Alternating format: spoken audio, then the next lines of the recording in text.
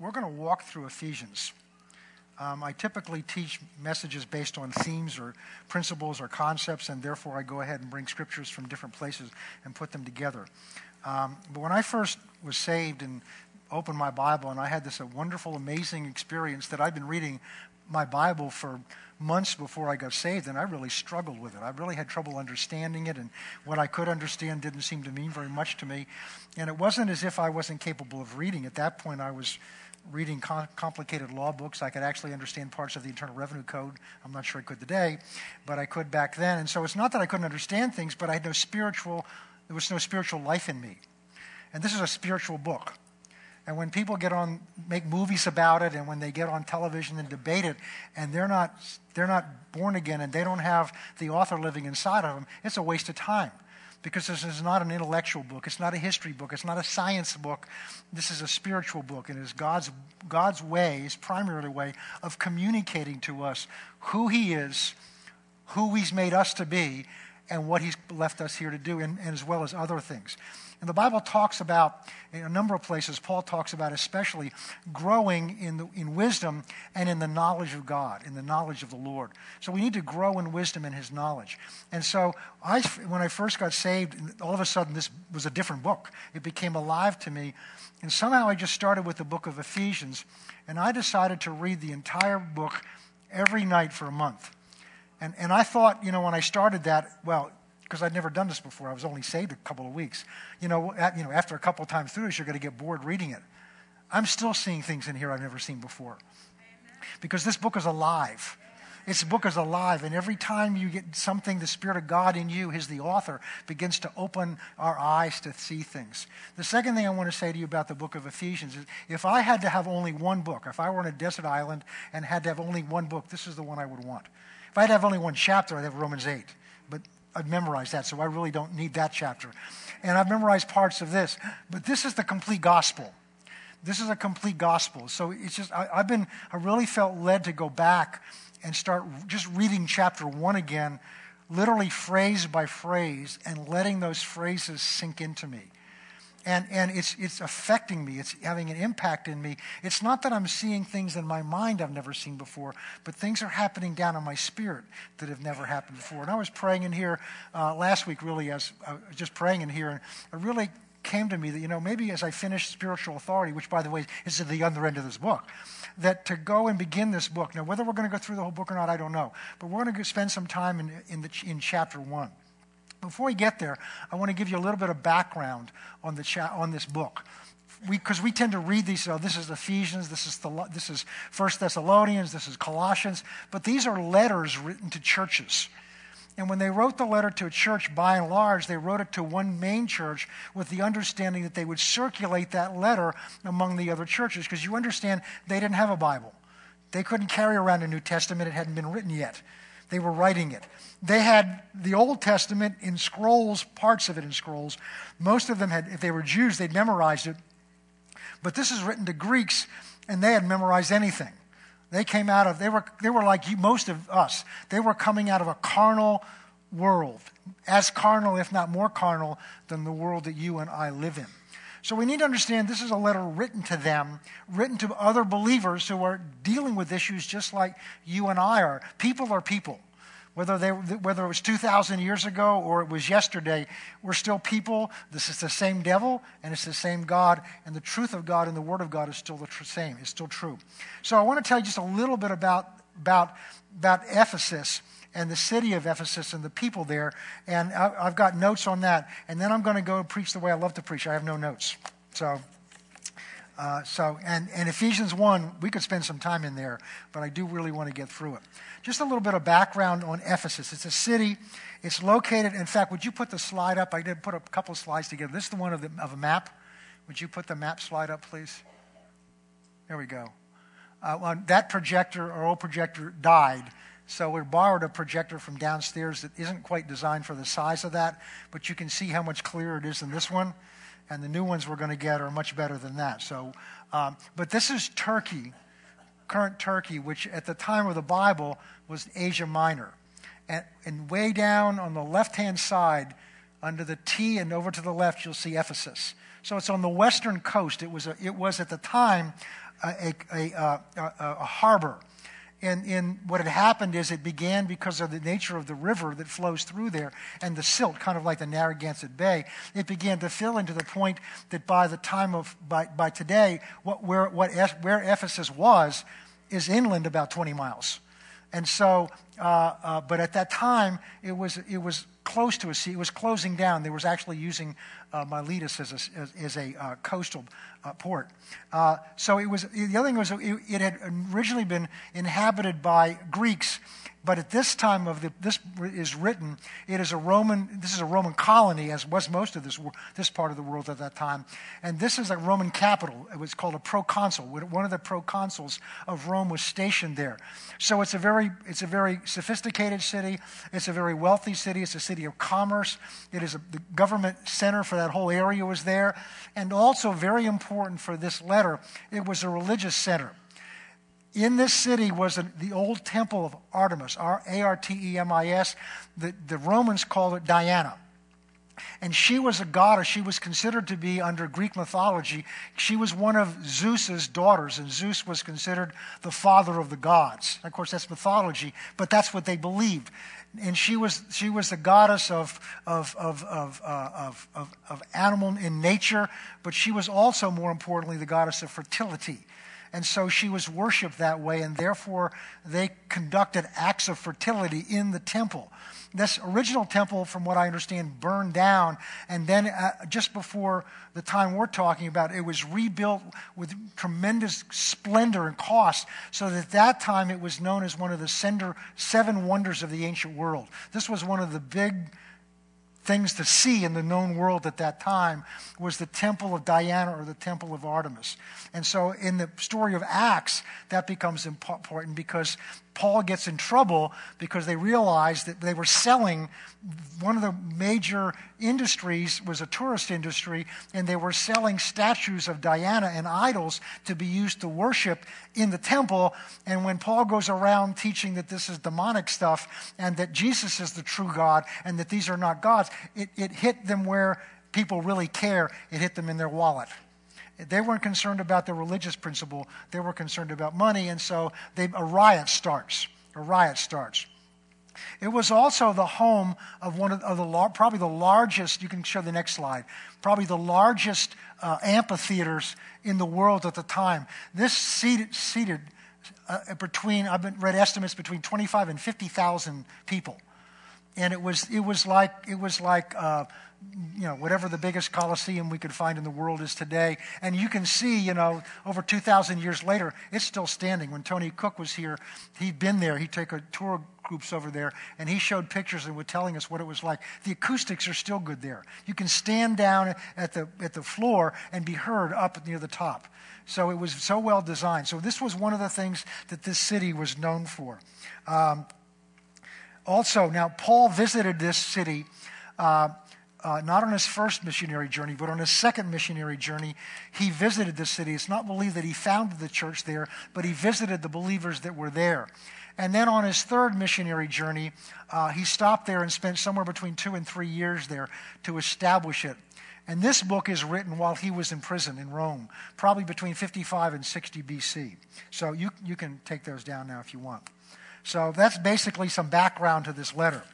It doesn't affect what we're going to learn about it, but it does help to have some background and realize this is not, Nelson Publishing Company didn't come up with this.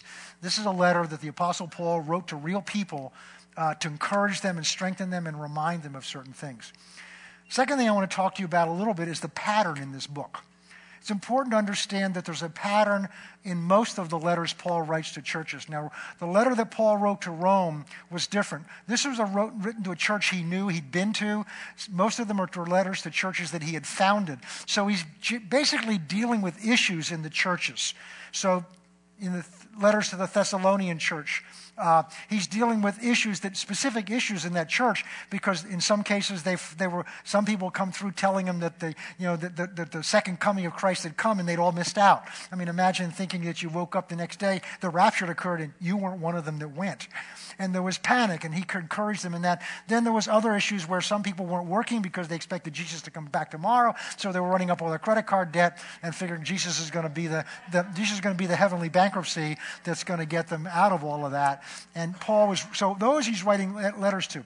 This he writes, and he writes also a letter to the church at Colossae, which is kind of a sister church to this church. And if you read that, it's very similar in ways. It's shorter, a little simpler, but it's very simple. The pattern which Paul wrote most of these letters, to Ephesians, to Colossians, to some degree the church at Rome, which was not a church he founded. He'd never even been there. And he wrote to them because he wanted them to know some things. These follow a pattern. And because, again, he's writing a letter to people that he knows, and he's either reminding them or correcting them about things. And 1st and 2nd Corinthians is very much like that, because he's correcting specific problems and errors in the church. Paul's pattern is significant, because what Paul does is he doesn't launch right into the correction. He doesn't say, I'm the Apostle Paul, and you're a bunch of turkeys. Even the fact that you live in Turkey, you're still a bunch of turkeys. I'm sorry about that. Paul says, I just felt the anointing drop. It's your fault, Steve. Where was I? Okay, yes. He doesn't just launch into an attack on you're doing this wrong and you're doing that wrong and get this straight. And I believe it's significant, because I believe it's God as a father corrects us this way. Paul starts by reminding them who they are. He starts by reminding them who they are. And some of the greatest sources of revelation we have of what it means to be a Christian, of what it means to be a new creation, comes from those parts of Paul's letters. And the richest, I believe, the richest one of those discussions are the first 3 chapters of Ephesians, especially the first 2 chapters, and especially the first chapter. This is like spiritual cheesecake. I mean, this is like, tiramisu. You pick your favorite, richest dessert or food, and this is what this is like to the nth degree. And so the mistake you can make is to just read through it. Because if you just read through Ephesians chapter 1, you'll miss it, because it is a mouthful. And we're going to read through it now together. I'm not out loud, but I'm going to read it to you, and we're going to go through it together. And if you just read it, you won't even begin to understand what it talks about. But as it is with very good, fine, well-prepared food, you want to savor it in your mouth. This is part of why God gave us a nose that's facing down, so that not only could we smell whether the food's okay to eat or not, but so that we could enjoy it. If you've ever tried to eat delicious food when you've got a cold and your nose is stuffed up, you might as well just eat, a McDonald's hamburger, unless that's what you really like, because you can't taste much of anything. Because our sense of smell enhances the overall. I'm getting hungry. Enhances the overall experience of it. In the same way with the Word of God, if we go through it slowly and just begin to chew on it and let it just kind of roll around in our mind and then settle down into our heart, and let the Spirit of God take it and begin to digest it inside of our spirit, it will begin to take on a meaning to you that will have a greater depth. And in the process, we get to know who God is better, and we get to know who we are in His sight better. So are you ready for the journey? Let's pray and ask the Spirit of God to help us. Father, we thank you tonight as we open this precious word that you've given to us. And Father, we don't take this word lightly. And we understand, Father, that we could read this word every day for 100 years and still not come to the bottom of it, of what you intend to say in here.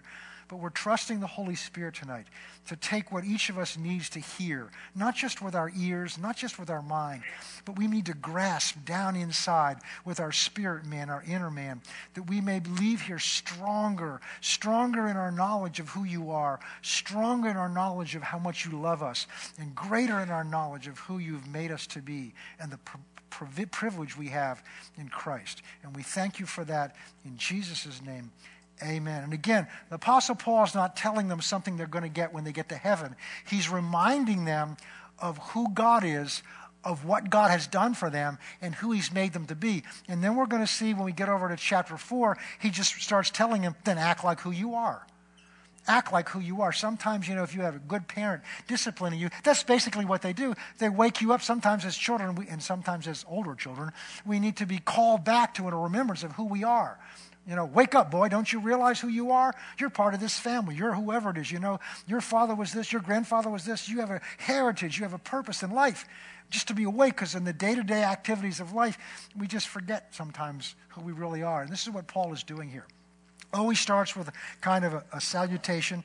Paul, an apostle of Jesus Christ by the will of God. Notice that. Paul knew who he was. He knew his calling. He was an apostle of Jesus Christ by the will of God. Not by Paul's will, but by the will of God. It's written to the saints. That means not the ones in stained glass windows in a church. The saints just comes from a word agios, which means set apart ones. Those who have been set apart by God. And that's all that are in Christ. Saints who are in Ephesus and faithful in Christ Jesus, grace to you and peace from God our Father and the Lord Jesus Christ. So often Paul's letters start with that word imparting grace. And we can read that lightly just and take it casually, but I don't believe Paul wrote that rightly. I believe Paul weighed his words heavily. They're anointed by the Spirit of God. He's speaking grace into this church. Our words are important. Our words are important. In the Old Testament, it says, offhand I've forgotten where, I know where, but I've forgotten, where it says that we are to, it's not by might, it's not by power, but by my Spirit, says the Lord. And it goes on to say, Zerubbabel shall cause this mountain to move by speaking grace, grace, grace to it. So grace is a powerful concept. Grace is not just God's unmerited favor, but it is the power of God. The salvation comes through grace. It is the dispensation that God gives. And so Paul writes this word to them and starts by grace to you and peace from God, our Father. Not the God of judgment in heaven, but a God who is our Father. He's my Father and He's your Father. He's our Father together, which means we're part of the same family. Grace and peace to you from God our Father and the Lord Jesus Christ. And here's where we're going to begin to chew a little bit. Blessed be the God and Father of our Lord Jesus Christ. Blessed be the God and Father of our Lord Jesus Christ. Blessed be the God and Father of our Lord Jesus Christ, who has blessed us with every spiritual. Let me read down through it, and then we're going to come back. I said I'd do that. Let's do that. Blessed be the God and Father of our Lord Jesus Christ, who has blessed us with every spiritual blessing in heavenly places in Christ, just as He chose us in Him before the foundation of the world, that we should be holy and without blame before Him in love, having predestined us to adoption as sons by Jesus Christ to Himself, according to the good pleasure of His will, to the praise of the glory of His grace, by which He made us accepted in the Beloved, or by which He poured out upon us, some translations say, in the Beloved, bestowed grace upon us. Verse 7, in Him, that's in Christ, we have redemption through His blood, the forgiveness of sins according to the riches of His grace, which He made to abound, that word actually means superabound towards us, in all wisdom and prudence, having made known to us the mystery of His will, according to the good pleasure which He purposed in Himself, that in the dispensation of the fullness of times He might gather together in one all things in Christ, both which are in heaven and which are on earth in Him.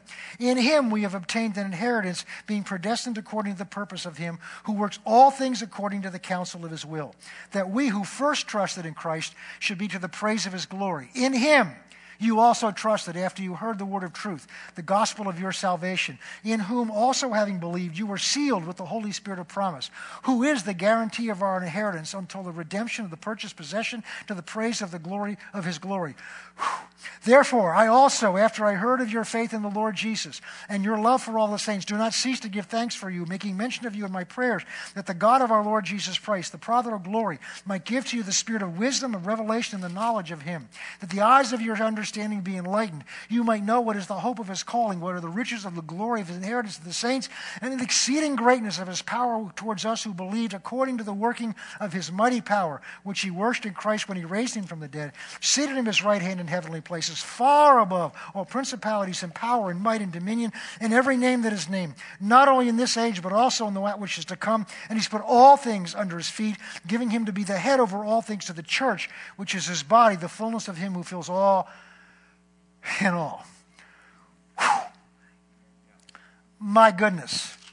I wanted to read that to you just straight through to give you just an overwhelming sense of what's in there. We could take one of these phrases and go for a month, easily. And it's phrase after phrase after phrase after phrase after phrase of Paul speaking out of his spirit or writing out of his spirit the wonderful things of who God is and what God has done for us. We sang about the greatness of our God and the greatness of what he's done for us. And we don't know what the price he paid on the cross is. But we can get a glimpse in here of the wonderful riches of what God has done. Later on, he talks about the unsearchable, the unfathomable riches that are in Christ Jesus. And if you just look at Christ as, well, he's Jesus, then you've missed him. I don't mean you're not saved, you missed him.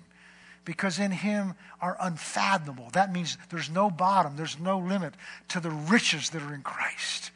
And that's what true worship comes from. It doesn't just come from singing songs. It comes from seeing in your spirit man, in your inner man, who this marvelous Christ is and this marvelous God and what he's done for us. So we need the Spirit of God to take these words and begin to open the eyes of our understanding. And as we meditate on them out loud together, as we meditate on them together by studying together, trusting the Spirit of God to begin to open our eyes and expand a revelation or understanding of who this God is and what he's done for you, and how he sees you, and what he's called you to in himself.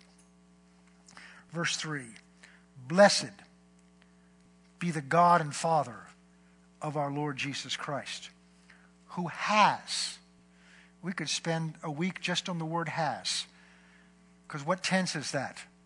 It's past tense. And in the Greek, it's a tense that implies something that's done once and forever, that never has to be done again. Something that's done one distinct time, and then it has an effect through all the rest of time. Doesn't have to be done again and again. There are other words when it says in chapter 5, we get over there, it talks about being filled with the Holy Spirit. That word in Greek actually means in the being filled. It's an ongoing process. That's not what this is. This word means something that was done at one point in time, and when it was done, we're going to see, was before you were ever born, and its effect stays the same throughout all of eternity. Who has blessed us. So the same blessing that God is, when we say blessed, when Paul says, blessed be the God and Father, Paul's not saying, I'm blessing God. Because who's Paul to bless God? Who are you and I to bless God? He's real impressed with that. Oh yeah, Richard's blessing me tonight. Woo, yeah, thank you. I mean, I know he loves us and to come to us, but what do we have that we can bless God? No, he's describing God, how blessed he is. I mean, God is everything. He's the source of everything. Everything radiates from him. Life radiates from him. He's not full of life. He is life. He's the source of life. He is not full of light. He is the source of light. He's not full of love. He is the source of love. He is love. It all emanates from him. I mean, when the New Jerusalem comes down, the Bible says in Revelation, there's not going to be any need for a sun or moon. You're not going to have halogen lights or old incandescent lights or anything. It's all going to be lit up by the face of God. No wonder Moses couldn't look in his face. God's blessed. Blessed be the God and Father of our Lord Jesus Christ, who has blessed us. So he's taking the blessing that he is. He's taking the blessing that he has, and he has shared that blessing with us.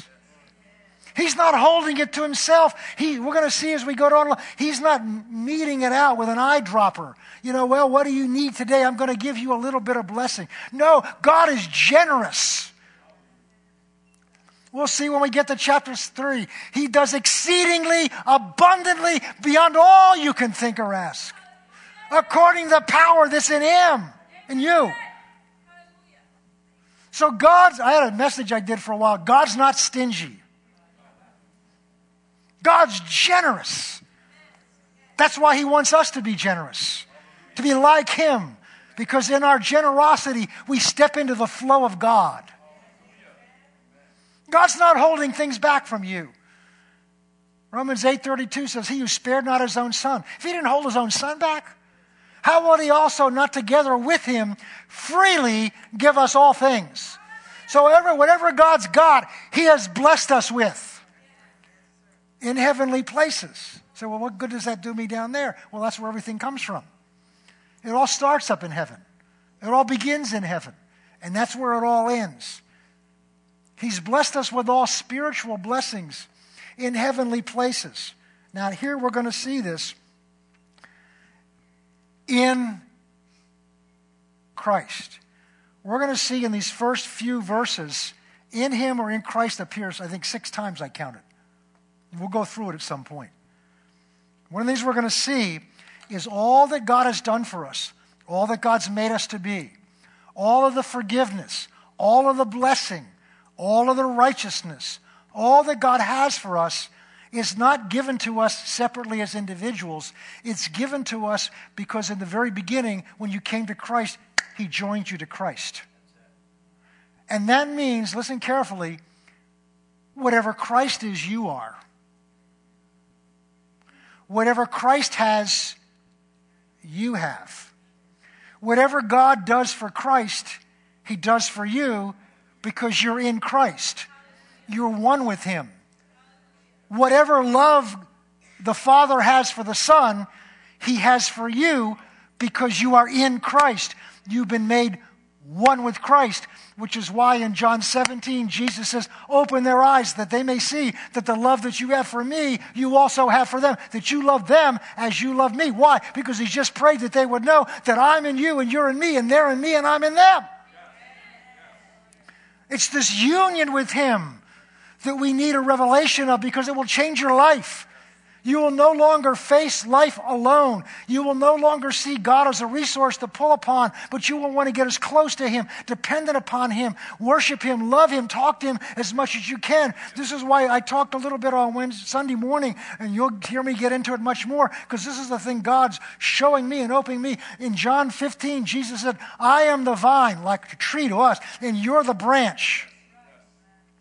The branch's only job is to abide in the vine. That means stay joined up to him. Stay one with him. It is our union, our unity with Christ that is everything. And that takes the eyes off of you and me. So, well, I don't know why I could be the righteousness of God because I know myself. Do you really? You're in Christ.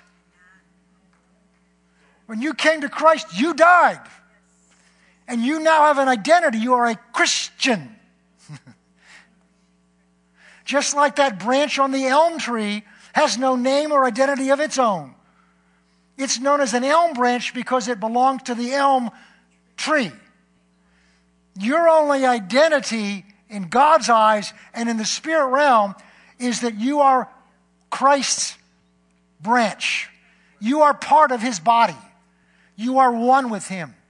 And if you'll begin to meditate on that, think about that, scriptures will begin to jump out at you. How many times it says in Christ, in him, in Christ Jesus, through Christ. And we're going to see it here. And that's why so many of us struggle receiving these things, because we know ourselves. That's like the branch pulling itself off of the tree and saying, I can't do anything. That's right. That's what Jesus said. Apart from me, you can do nothing. That's not a shock. If you could do something apart from him, he wouldn't need you to be part of him. You'd be your own tree. And that's something the Lord showed me. He says when we live apart from him, we're trying to take our branch and plant it as a tree, hoping it's going to grow. All right, let's move on. Who has blessed us with every spiritual blessing in heavenly places in Christ Jesus. And he's going to begin to describe some of these blessings. So these blessings are us in Christ. Because we're in him, and because he has these blessings, we have these blessings because we're in him. Just as he chose us. Look at that, in him. So he chose us to be in him. He chose us to be one with his Son. Now think about what that means. Think about who his Son is. Don't just think about Jesus, who walked on the earth and healed the sick and raised the dead and went to the cross. This is referring to John chapter 1. In the beginning was the Word. And the Word was God. And the Word was with God. He was in the beginning. This is the second person of the Godhead. The one the Bible tells us by whom and through whom and for whom all of this was created. The Father is the initiator. It's His will. But the one who carried it out, the one who oversaw it, the one who accomplished it is the Son, the second person of the Godhead. Which is why when things went wrong, He was the one that had to come down here and get it right. Because He was the one responsible for this creation. And when, if you read in 1 Corinthians 15, when this is all finished and summed up, He turns and hands all authority back to the Father. Why? Because what He came back to do is finished. And that's when He's declared it by faith on the cross, it is finished. It's the second person of the Godhead. It's the second person of God. It's the second person of God that you and I were joined to. You and I. Sinners. Rebellious. Trying to live our own kingdom and establish our own way. You may not think you're rebellious, but in the Bible terms, you are, because any effort to live apart from God, any effort that's not completely dependent on Him, the Bible calls rebellion. It's establishing your own way and your own kingdom, and we're all saturated with that. We're in various degrees of deliverance, but we all have a long way to go, including me. And the more I think I'm getting there, the more I find out how far I got to go. But God took us with all our frailties and weaknesses, with all our pride, all our self-centeredness, selfishness, ego, all our sensitivity and get hurt so easily, all the things we want to accomplish and we want to do. God took all of that and joined us to His precious Son, the second person of the Godhead. But He couldn't do that without doing something else first. He had to pay for our sins so that He could give us His righteousness. See, God didn't just take, when it says we are the righteousness of God in Christ in 2 Corinthians chapter 5, God didn't take a piece of Christ's righteousness and come down, and Jerry, here's some of my righteousness, just enough to make you, Renee, here's some, Jerry, here's some, Pat, here's some, here's some, no. He took you and me, and He joined us to Him. Paid for our sins so He could legally do that. But if He just paid for our sins and left us on His own, we're just going to go out and you know what's going to happen? What happened in the Old Testament? Their sins were paid for when they brought the sacrifice to the tabernacle, and then the next day they went out and sinned again. So they had to come back the next year and do it all over again. This is why it says in Hebrews 10, it was done once and for all. Because the blood of the Lamb paid for it once and for all. Now He could join you. Well, this is what He says here. Look what He goes on to say. So He's blessed us in Christ. He chose us in Him before the foundation of the world. So before you did anything right or wrong, before you established yourself or failed or whatever you've done right or wrong, before your failed relationships or marriage, before all of that, knowing all of that, your sin never surprised Him, Your failure never surprised Him. He knew it was going to happen ahead of time. Before the foundation of the world, God chose you. He chose you to be in His Son, to be joined to His Son. Now, we're looking at this tonight from God's perspective. We're not looking at so much right now of what we're getting out of this. We're just going to begin to learn something about God. And you can learn something about somebody by watching what they do. If you watch somebody long enough, you begin to get a pattern. And I do this when people come in here brand new, and they said, oh, Pastor, I did this. I was in ministry here, and I did this. And I said, I did that, and I did this. And I said, that's wonderful. What would you like me to do? Well, there's a blue seat right over here. I'd like you to sit for a while because I'd like to watch you. Because it's amazing how many times people do that, and then they're here for a month, and then they're led somewhere else. And now I've seen situations where people found somebody that had talent or a gift and said, oh boy, we need you in the music ministry, and put them right up there and didn't know who they were putting up there. This is why the Bible says to not lay hands on somebody that's young in the Lord too quickly, and also says, know those that labor among you. Know them. Watch them. So you learn something by watching people, but you can also learn something about God by watching him. And he tells us, before we were ever born, things he did for us. So listen to this. God chose us.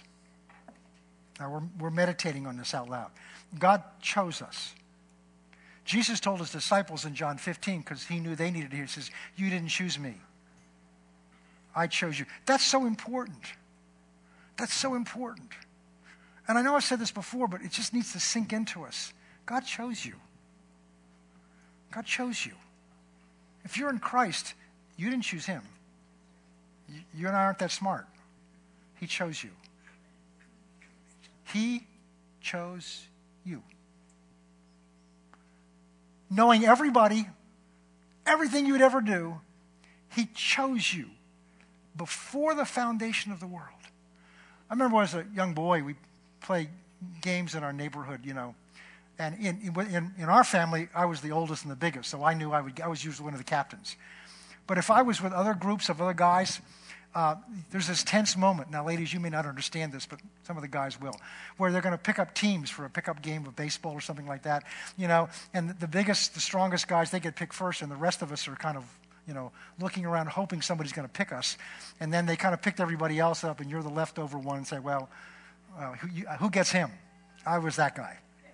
Okay? And so I never had a lot of confidence that I was going to be chosen early on. But this says God chose me very early on. He chose me before the foundation. He chose you. God, who knows everything. You ever apply for a job and you fill out an application, or you prepare, you're putting out a resume, and nowadays they've got all kinds of websites that will help you fill out a resume, and they'll tell you, you shouldn't word it that way. You want to present yourself in the best possible light, because, and really underneath that is because if they really knew everything, they might not want to hire me. I'll let them find out later. Okay? Not that we lie, but we just, there's certain ways of wording things, and we live in a spin society where everything's, taking the truth and just expressing it in the most favorable light. Let's put it that way. And the problem is when you've done that, and we not only do that in applications, we do that with people. We want to present our best front to people when we meet them. And there's nothing wrong with that as long as you realize that's what you're doing, and it's somewhere they're going to have to get to know you if you're ever going to have any kind of meaningful relationship with each other. And so we want to put the best front on, and what we don't realize is we try to do the same thing with God. We forget who he is. And so, even when we're praying or we're trying to confess something, we try to put it in the best light, like he doesn't know. Well, God, I meant to do well. He knows what you meant to do better than you know what you meant to do. He's just waiting for you and me to get honest with him. I don't know how I got off on that. That's not in here. So we want to present ourselves in our best light to each other as well as to God. And we don't understand, he knows everything. He knows your innermost thoughts before you know them. The Bible says that there's nothing hidden, nothing hidden from his sight. Now, to some people, that's scary. I like it because I don't fully trust my own intentions sometimes. If you're honest with yourself, you don't either. But I know God will look in me and he'll correct me where the truth is. But knowing all that, knowing every thoughts you may not want me to know you have, and thoughts I may not want you to know I have. Come on, you're the same way that I am. Have you ever thought nasty about somebody? You didn't say it, you were good. God knows all those things. And knowing all of that, knowing your worst day, knowing the worst things you would ever say, the worst things you would ever do, he still chose you. You know what that does? That takes the pressure off of you. He knows what he got. I had to settle that early on as a pastor here. I said, God, you know I know you put me here. Now, preaching, I love to do that. But other aspects of pastoral ministry are being responsible for all of you.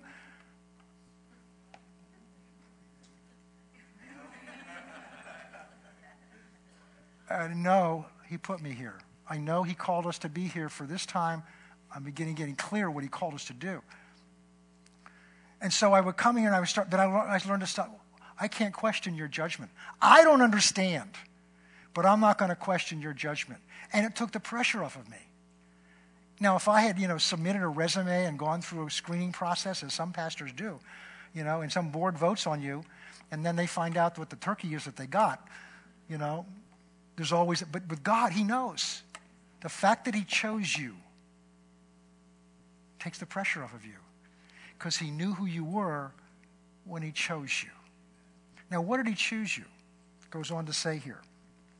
He chose us in him before the foundation of the world that we should be holy and without blame before him. Stop there a second. His first purpose was to have you before him, with him. And here's God's problem. He's holy, and he's without blame. And if he brings into his presence, if he joins to his son someone or something that's not holy and has blame, there's going to be a reaction. And the reaction is the holy is going to win over the unholy. Because the holy is pure, it's going to destroy the unholy.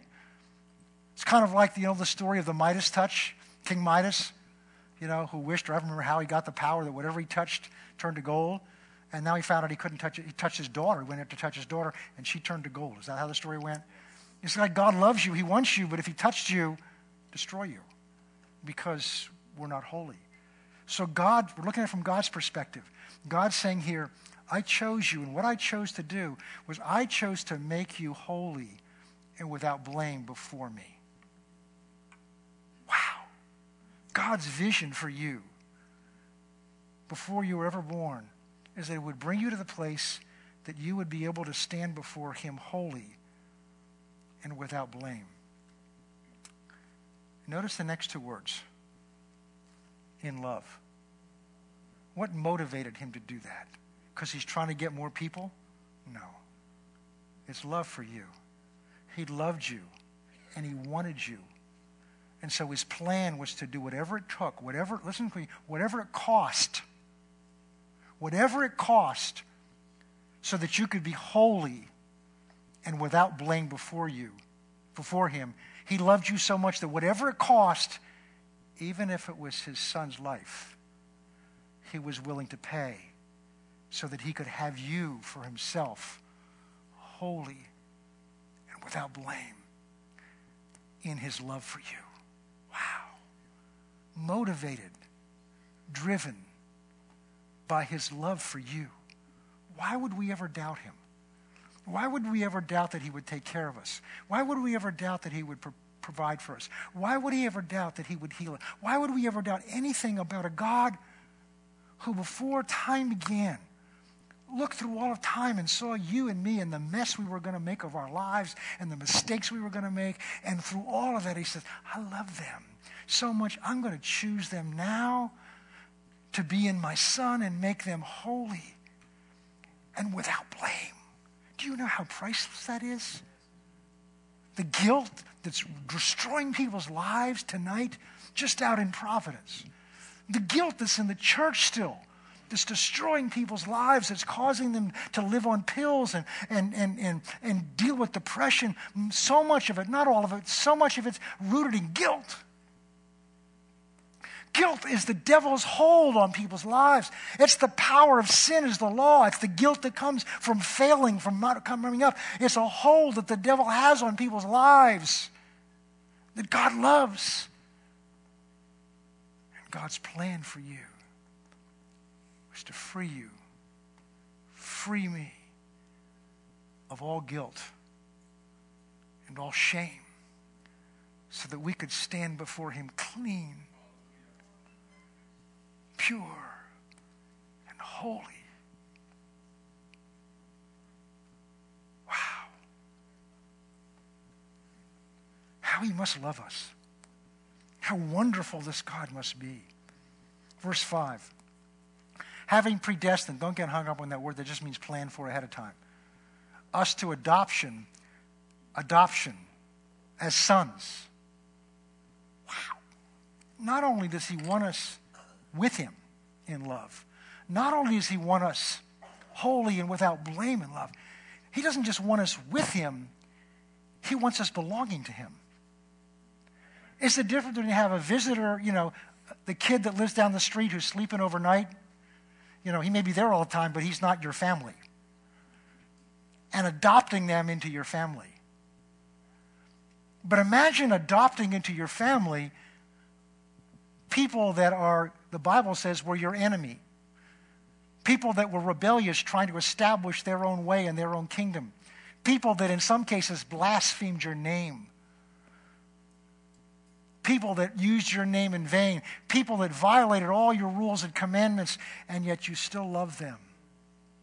You still chose them.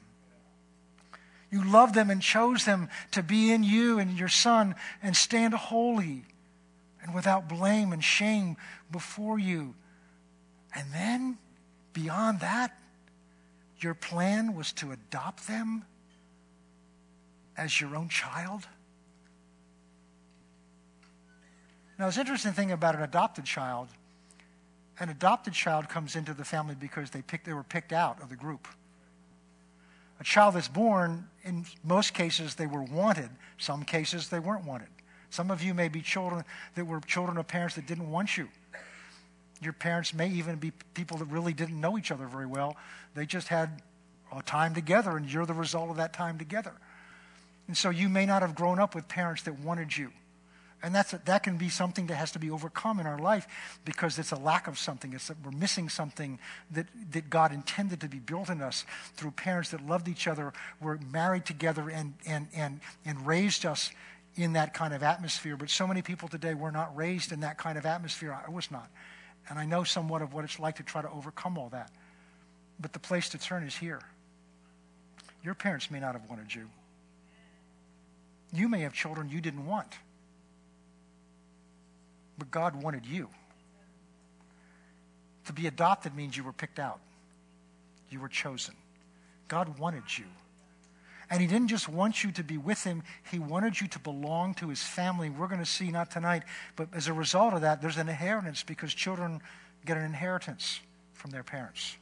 There's an inheritance that Paul prays he wants God to open our eyes to see. That's our glorious hope, is the inheritance as children that we have.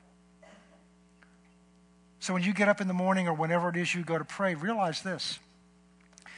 It may feel like a burden to you to pray, and sometimes it does to me. But from God's side, it's not a burden. He's waiting for you to open your eyes. Do you know that? God's waiting for you to open your eyes in the morning. He's waiting. I remember when, and I've told you this story about our granddaughter when she was younger, we went on vacation. And, it was the biggest thrill for her was to know that her Namaw, she calls him, was sleeping in this room. And so she said, "Can I go wake her up?" I said, "Oh, yeah, she'd love that." And she just went there and stared at her. I mean, we were first married. And we're first married and living together, I just wake up and just kind of look at her. She used to be 800 miles apart. Now she's next to me. And I can just wait for her to open her eyes. Do you realize God does that for you every day? He's waiting for you to come and talk to him. He's waiting for you. You say, "Well, I don't know what to say." It doesn't matter. With little children, you don't care what they say. Babies, when they start, "Oh, you know what my grandson did? He said, da, da, da, da, da." He said, "Papa, oh, wow." That's not very sophisticated. And if you come to me with your child and says, "They said da, da, da," well, that's nice. But when my child or my grandchild says, "Papa," I still hear that sound.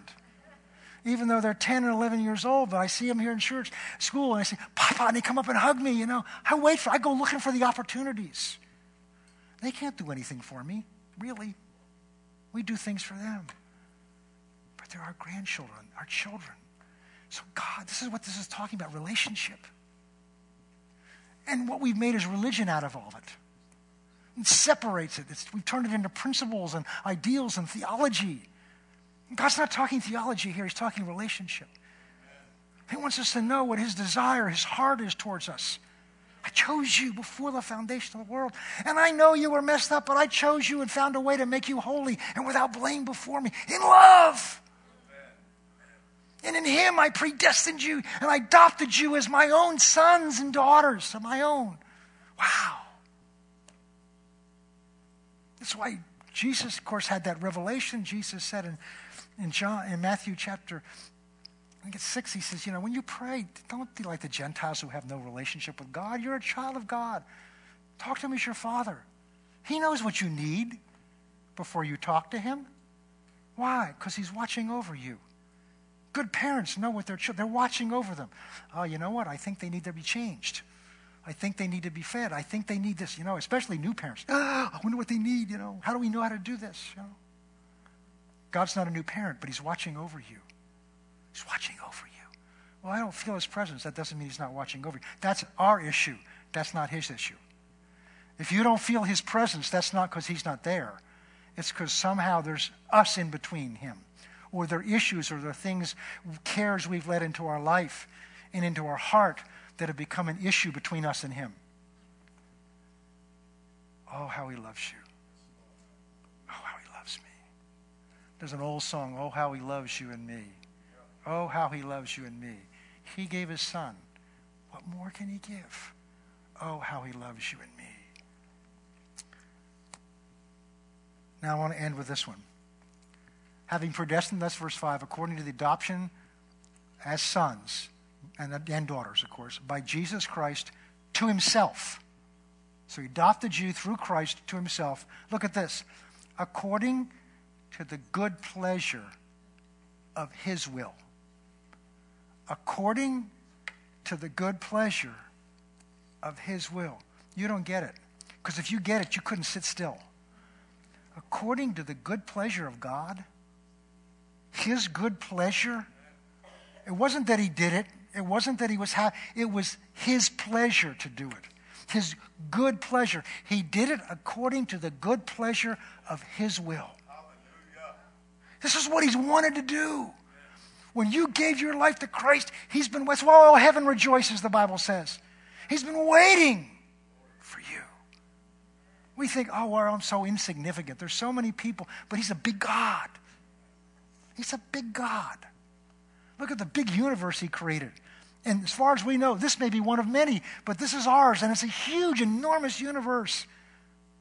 But it's nothing to him in size. And yet, on the same time, look at the intricacies of your human body, the eye, the cells of your eye, in the sensitivities in the retina of your eye, of each one of those. I've forgotten what they're called. The little rods in your eye. Wow, they can see. They have trouble telling whether the dress is black and blue or whether it's white and gold, but they can see. Some of you know what that is, and some of you don't. Amazing things. Down to the little microscopic things that they're just beginning to discover. He knows all of that. Says he knows the number of the hairs on our head.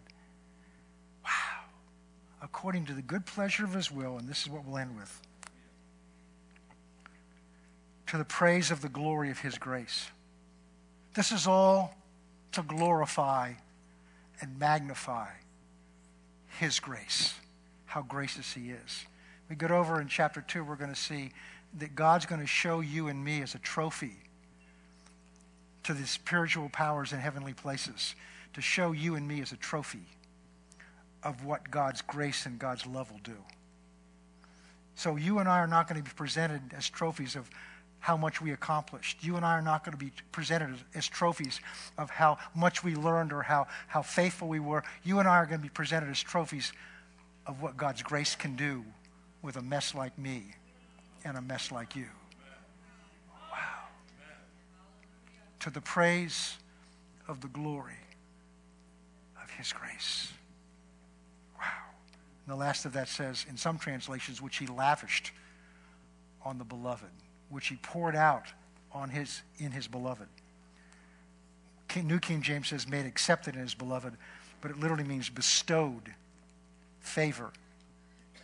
And again, some translations say lavished in his beloved. We're going to have to stop here tonight, but I would encourage you to just go through these verses, just as we've gone through tonight, and ask the Holy Spirit to begin to open your eyes. And at first you may not see much, but just keep going on, because you're watering the seed, and that's what he needs in order to cause this to grow in you. And you'll come away as you do this with a greater confidence, a closer intimacy with God, a greater confidence of God's love for you and how important and precious you and I are to him. Father, we thank you. We sow seed tonight into our hearts, and we ask you to take this seed and to water it with the word of life by the power of your Spirit, so that it will begin to grow and mature and produce a crop of grace, a crop of love, a crop of peace, 30, 60, and 100-fold, so that others will see it and be drawn to you. And for that we thank you in Jesus' name. Amen.